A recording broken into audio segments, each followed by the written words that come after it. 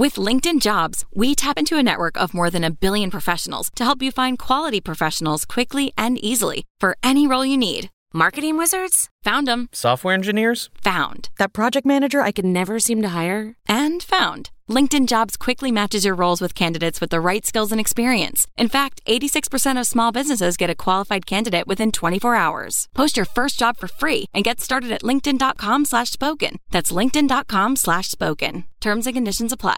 Hello everybody, welcome back to the WTF1 podcast. I am Matt, and alongside me once again are the two resident members of the That Time When. If you don't know who they are by now, they are Thomas Bellingham and Daniel Thorne. Yep. Good to see you both again in this wonderful cupboard. Today we're going to be talking about that time when F1 raced at Le Mans. Yeah. Now, I didn't even know that had happened. You don't remember 1967? No. Oh, see, even you don't remember what year it was. No, I don't. Unfortunately, bit of a throwback. I wasn't born then.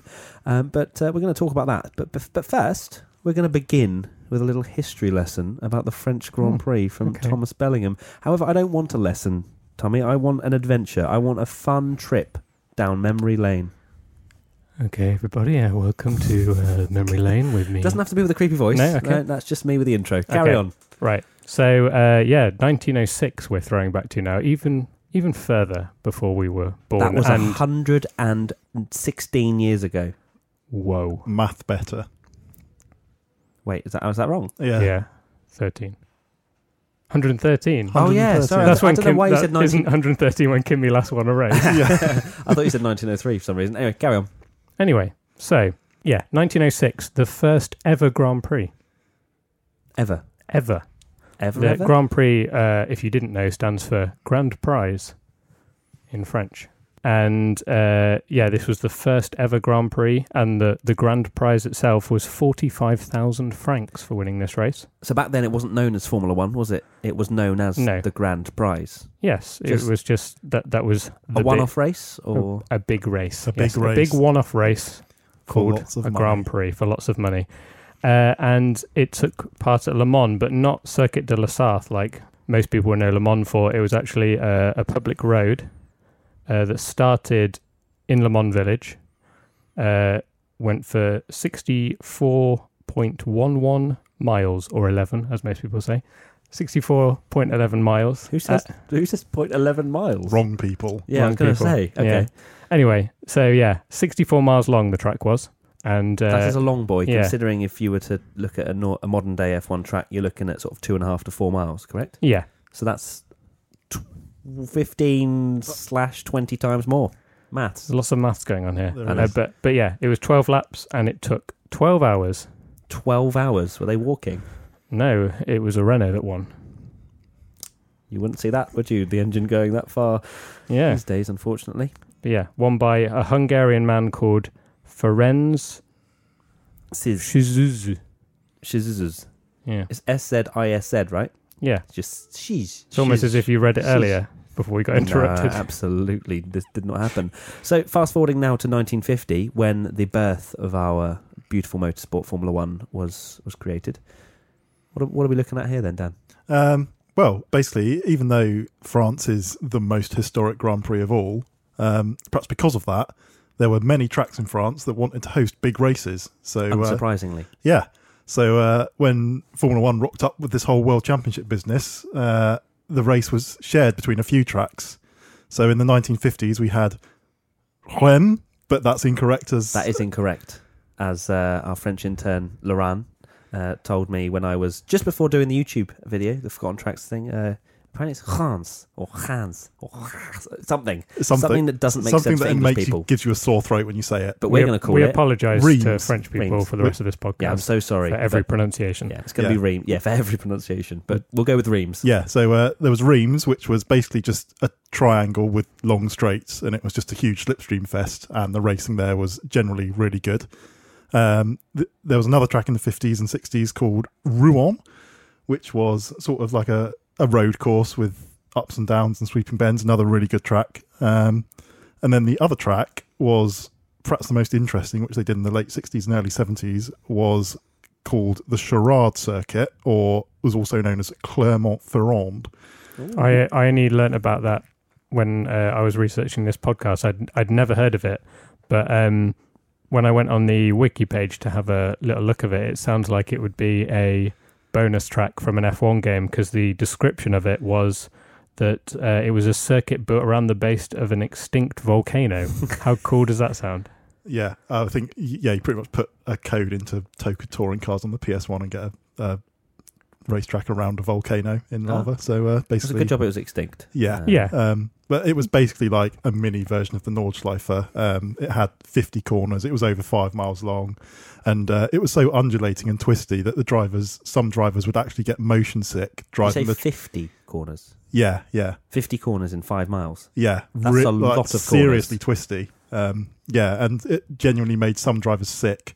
And Denny Holm once joked that it was the reason why some drivers stuck with open-faced helmets for so long, was so they could be sick easier. You don't want a Mark Webber feature. No. The problem it had as well was it being so mountainous, there was just loads of rock faces everywhere, and rocks would fall onto the track randomly, which would give drivers punctures. And wow. Because F1 wasn't dangerous enough in the 60s, let's have falling rocks as well. That's something that people would want today, though, isn't it? 2019. Let's have some rocks, spice up the action. It was in that race in 1972 that Helmut Marko's racing career was ended because a stone, he was following Emerson Fittipaldi, and a stone got flicked up and went through his visor and left him blind in one eye. Wow. Sad times. So on to the actual Le Mans race in question now. So it hosted its first race in 1967? Yeah. Its only race. Its only race. Yeah. And many people may think that it was the full Le Mans circuit, but in fact it was the Bugatti circuit, which if there's any people that watch MotoGP, you might know that circuit because it's still used today, which is kind of an infield, smaller track. If you don't know it, they use the main start-finish straight, and then it sort of goes off into a short, twisty, pretty horrible, boring layout. Yeah. And then back onto the main straight again. Yeah. You might know it better as the car park that I think every time we've been to Le Mans together, we've parked there. So, that's the Bugatti circuit. Yeah. I mean, it's a proper track now, but back then it was literally just a load of car parks for the 24-hour race with a sort of circuit roughly laid out in between them all. Wow. And it was used as a driving school. And yet the Le Mans club that run Le Mans 24 Hours obviously wanted to have a Grand Prix there, and basically pressured the French Automobile Association into having that race as the Grand Prix. So was the race any good, or? No, it was not. It just had no action. Yeah, simple as that. It was unpopular with both drivers and fans. Not what you want, really. I actually found some very old, grainy footage of it, and the main grandstand was pretty much empty. It's reported that 20,000 people attended, which isn't a lot, especially when you get how many at Le Mans, like 250,000 or something. Yeah, I think it's found out that the start-finish straight area had the capacity for 200,000, so it was only 10% full. Wow, that must have looked so bad. Yeah, it didn't look great from the videos, but in terms of the drivers, a lot of them wanted to race at the full Le Mans circuit, and to be fair to them, nowadays obviously that would be ridiculous, but back then, there were a lot of very long road course races. They were racing at things like the Nürburgring and stuff, so it wouldn't have seemed that ridiculous. But instead, they raced at this Bugatti circuit, which no one liked. No. Apparently it was so, like, when it was announced that they were going to be racing there, it was just met with groans from the whole Formula One community. And quite a lot of drivers didn't even bother turning up for the race. Oh. So Ferrari only sent one car. John Surtees in the Honda didn't turn up. So what was there? There were only 15 cars in the race. I saw that. A lot of people withdrew. A lot of people withdrew from the race. So the ACO or the ACF invited a Martra's Formula 2 team to turn up and said, we'll make your cars roughly Formula 1 spec and you can race to boost the grid. But then even they didn't want to because there was a Formula 2 race elsewhere a week later. So they just didn't bother turning up either. Because back then it was more of a revolving door, wasn't it, with drivers, cars, etc. Oh, yeah. You wouldn't even see that today, a team not turning up or a driver not turning up. Yeah. And also, wasn't it the best of a certain amount of results for the championship anyway? Yeah. So it wasn't that. It wasn't game over if you missed a race in terms of a championship. So, if you're going to miss one, why not miss a dull, boring race? Well, if the drivers aren't going to turn up, the fans aren't going to bother either. No. That does not send the best of messages. And the actual race itself was a Brabham 1-2. So you're hoping for a mix-up or something. But basically you had Lotus and Brabham battling at the front, and the Lotus guys of Jim Clark and Graham Hill both led early on but then broke down. Dan Gurney in the Eagle, he also broke down, which basically left half the race just the Brabham circulating 1-2. Jack Brabham winning ahead of Denny Holm in a very dull race. What a race. No wonder they didn't ever do it again. Huge gaps as well. I noticed that people were 4 or 5 laps down, I guess because of the short circuit as well. And there wasn't a slipstreaming battle like most of the races that you got in that era. So everyone was massively separated out. Yeah, it was because the track's basically just slow corners as well, so that tends to separate people out a lot more as well. Are you listening, Herman Tilke? So something similar happened at Indianapolis as well. This isn't the only time that this kind of thing has happened with using a different kind of layout of a circuit. Yeah, I guess in terms of Le Mans, their theory was, Le Mans is the kind of spiritual home of motorsport in France. This will be a really great event, and I guess that was what Indy had in mind when they had their own version of, a sort of short Mickey Mouse style circuit in the middle of what was essentially the oval, because they were never going to race at the oval. And that also was a bit of a nightmare, which I'm sure we'll do at that time, when about 2005, when everything went horrendously wrong. 6 cars, no one particularly liked that track either, did they? No, it's just sort of a case of F1 trying to latch onto the fan base of another sport and benefit from that, but it didn't really work. But I suppose they're sort of doing a similar thing now, where they're going to more streets and cities and taking it to where people already are, but they're doing it with street tracks rather than existing motorsport venues that are famous for other things. So it seems like they might have finally realised that wasn't the way to go. Is there anywhere that would get away with such a thing of kind of mixing it up and trying a different layout? The Safari Rally, that'd be good if they went and raced across West Africa. Yeah.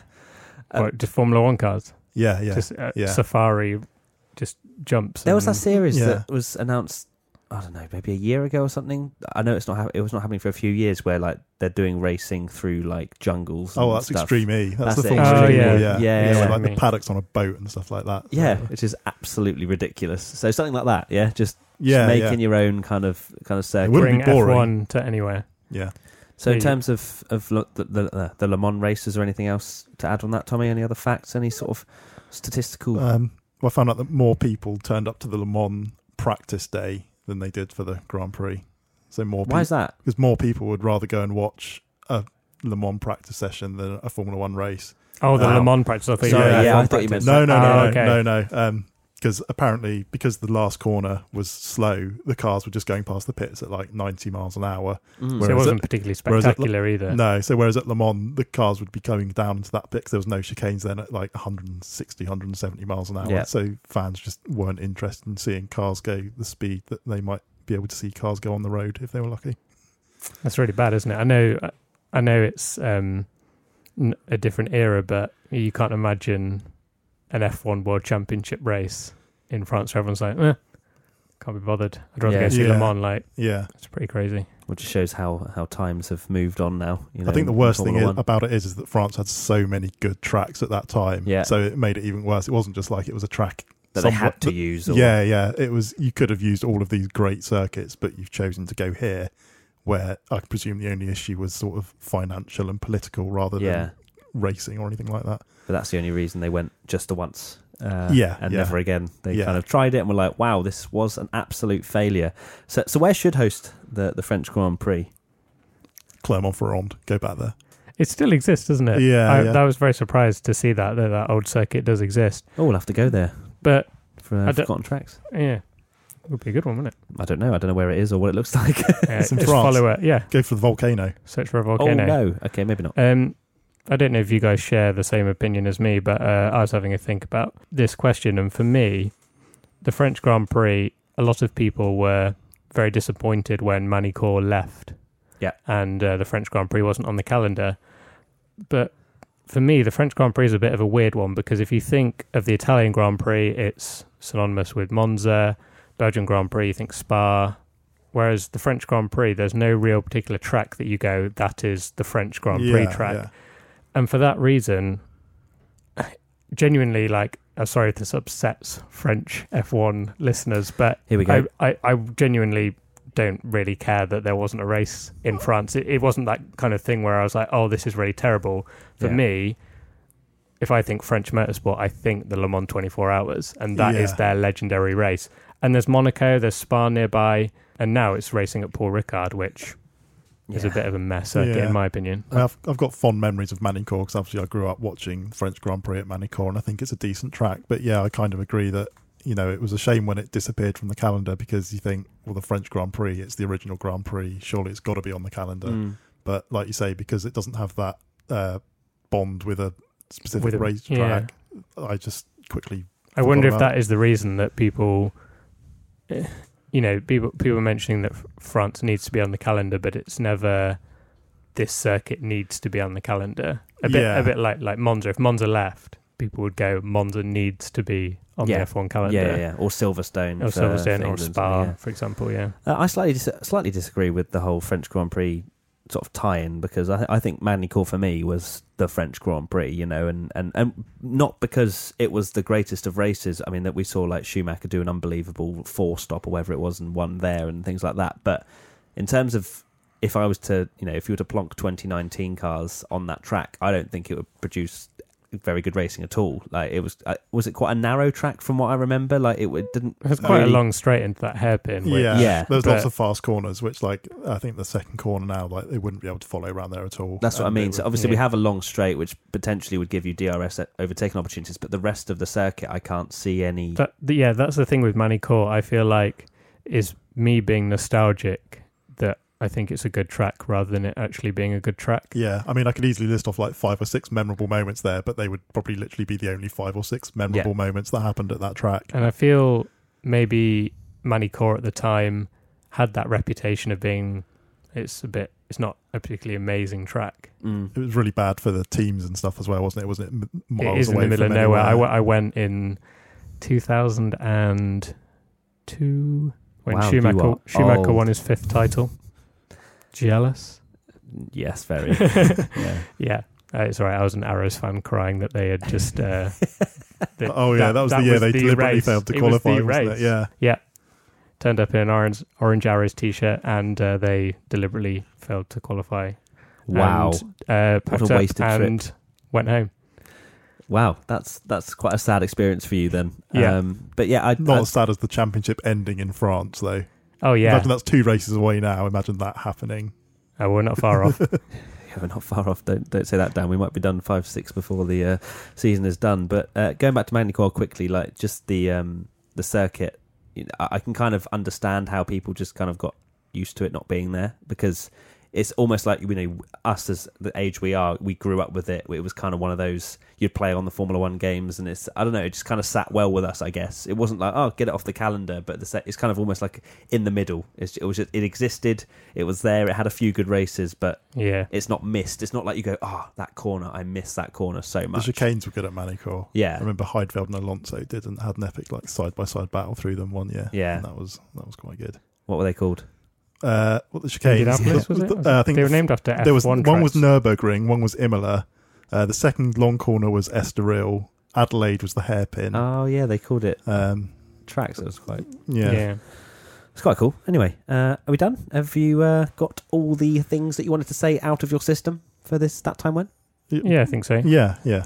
Perfect. All right. Well, thank you very much for listening to this That Time When podcast. Please do send in your stories and any ideas that you have that you'd like us to cover over the next 17 years that we'll do this That Time When podcast. I'm sure there were that many moments that we can continue doing this.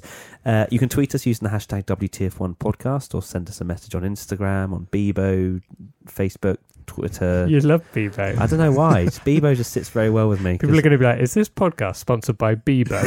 It's making a comeback. Bebo do not exist. I don't know. Do they exist? MySpace? There's many out there. But yeah, do send us a message with your ideas. I genuinely really, really enjoy just chatting and learning.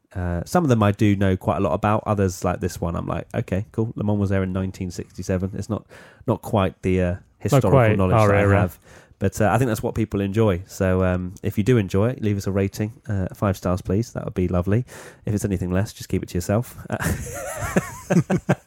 On whatever you're listening on, Apple Podcasts, Spotify, iTunes, whatever you're listening on, please do rate us.